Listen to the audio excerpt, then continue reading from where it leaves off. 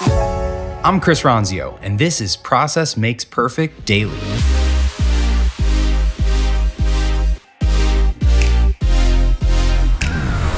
Welcome to today's episode. This is your daily dose of the Process Makes Perfect podcast by Trainual. Let's get into it. Today's episode is audio from the Tycoons of Small Biz podcast, where Chris was invited onto their show as a guest. Hear about how Chris got Trainual started, how Trainual took a different route for funding the business during their first year, and additional insight when looking for outside funding. Yeah, sure. So the history of the business, we bootstrapped the first year. And, like I said, I had a consulting business prior to that. And so used the profits from the consulting business to invest in building up the software business. And out of the gates, the big thing we were trying to do was crack digital acquisition, paid acquisition. So to grow beyond just my own network, which was, the first thing, send out 3,000 emails to everyone on LinkedIn or whatever, beyond that, growing was about perfecting a funnel, a marketing funnel. And so in that first year, that's what we were testing. It was how do we create ads, get a big enough audience, get enough people to click through to the landing page, get enough people to sign up for a trial, and then enough people to convert so that the economics make sense. And as soon as we had some rough math on that, I realized that I could spend money on my credit cards to purchase ads that would return all of the money back in 2 or 3 months. And so that the math there really worked out to the point that I didn't want to take funding. I wanted to just grow the business as quickly as I could and as large as I could. And in a software business, your valuation is pretty closely tied to your annual recurring revenue and a multiple on that. And so every month, I was growing our ARR based on the ads that we were buying, and we were having investors come to us and want to get into the business, but we're fortunate to just be able to say, no, why would we take seed funding from you when I've got plenty of seed funding on my Visa and MasterCard and Amex. And so it was something that maybe not everyone would be comfortable doing, but in that first year, I went about $300,000 in credit card debt, and it really funded the business. But doing that let me hold on to a really large chunk of the company, whereas a lot of people raise investment from the beginning and end up with a minority share of their own business. Yeah. And so the first year, the big milestone we hit was that we grew revenue enough that it would cover our entire overhead. And so if we wanted to slow down our growth and just be a profitable business, we had the luxury to be able to do that. And that was extremely important to me because I believe that if you try to raise funding out of the gates and all your attention is on investors, then you haven't shown much traction with customers yet. And if you really want to build a valuable business, finance it with customers. And that's what we did. So we built a profitable business based on our customers. And then when we wanted to keep scaling, the equation made sense to go raise outside funding. So the first thing was a convertible note with a few friends of mine that had been bugging me the rest of the year that wanted to get in. Amex shut us off, wouldn't give me any more credit. So I had to go to my friends and do a deal there. And that bought us another year. And then we raised the Series A from some institutional investors, one in Chicago, one up in Madison, Wisconsin. And I just really loved the personality and the experience of these guys and the firm.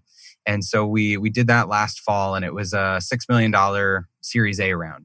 And so again, it's for growth. It's not because we needed the funds to have to burn the money. It was very intentional taking it to get to a new milestone in the business, and it's been working well so far. So it was a really good experience, but happy to answer any specifics if you have questions. Yeah. No, I don't know that we'll go necessarily into specifics, but some of the things that you said were certainly important to investors, right? And also helps you with the valuation that you end up getting is that you had a very well drawn out plan that you were going to follow, right? And it was for growth, and you'd proven the model already, and you had revenue behind. And so even though you now have taken outside money, I'm pretty confident in saying that you were able to hold on to a larger percentage of equity because of going the route that you went, even though you've now taken on outside money. Absolutely. Yeah. So I think that that's a great lesson for anybody who's thinking about raising outside money, that, you should be looking at trying to prove your business model first before taking outside money in trying to build something up. Yeah, definitely. Yeah. Finance with customers. I love that. Yeah. It's and I've talked to a lot of people in the Phoenix area that have a great idea and are very focused on meeting with their investors. And you just think, if you spent all that time, instead of with investors, spend it with your customers. And how much would you learn about the business you're trying to build and the needs that they have? And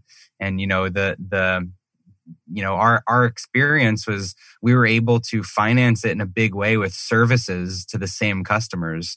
The consulting work that I did that generated enough profit to go and start this thing was working with the same customer that was using Trainual and ultimately would be our persona.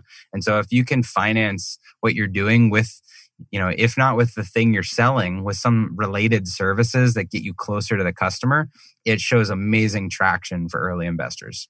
Yeah. Well, and investors and yourself, you both love recurring revenue, and it's also going to add to the valuation later, right?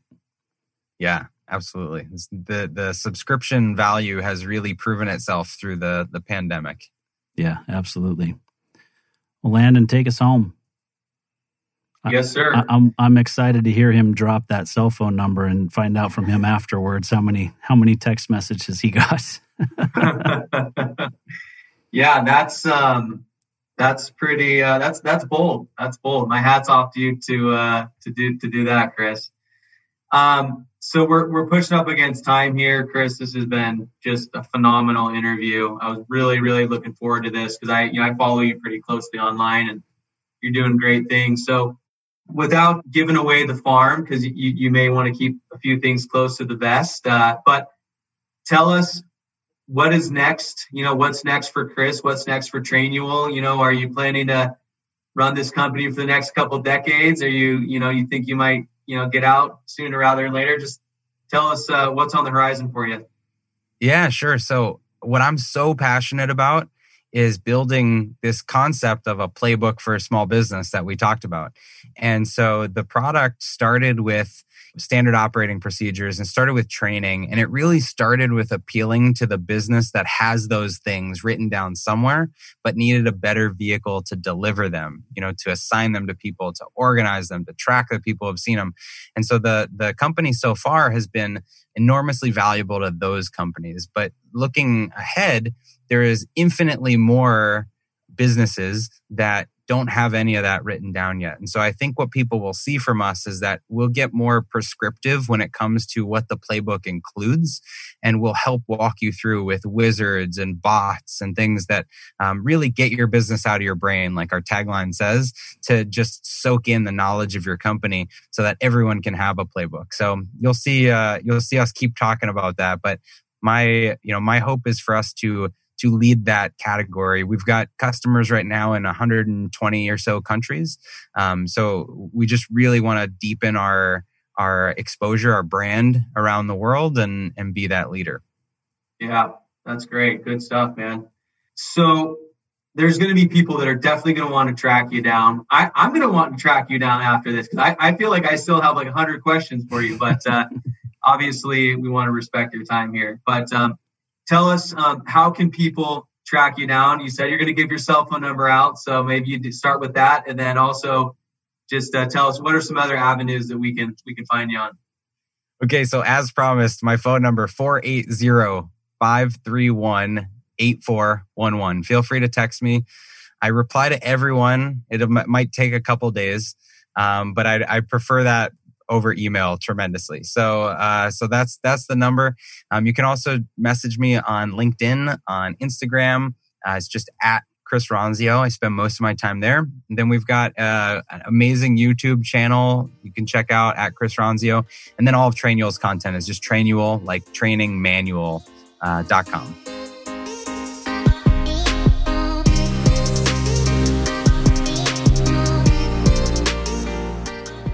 Hey everyone, thanks for listening to Process Makes Perfect Daily. We're releasing these mini episodes every Monday through Thursday, and be sure to catch our full-length episodes every Friday. Tons more content, including video versions of everything, over on YouTube at Chris Ronzio, and be sure to connect with me on LinkedIn and Instagram. I'd love to hear from you.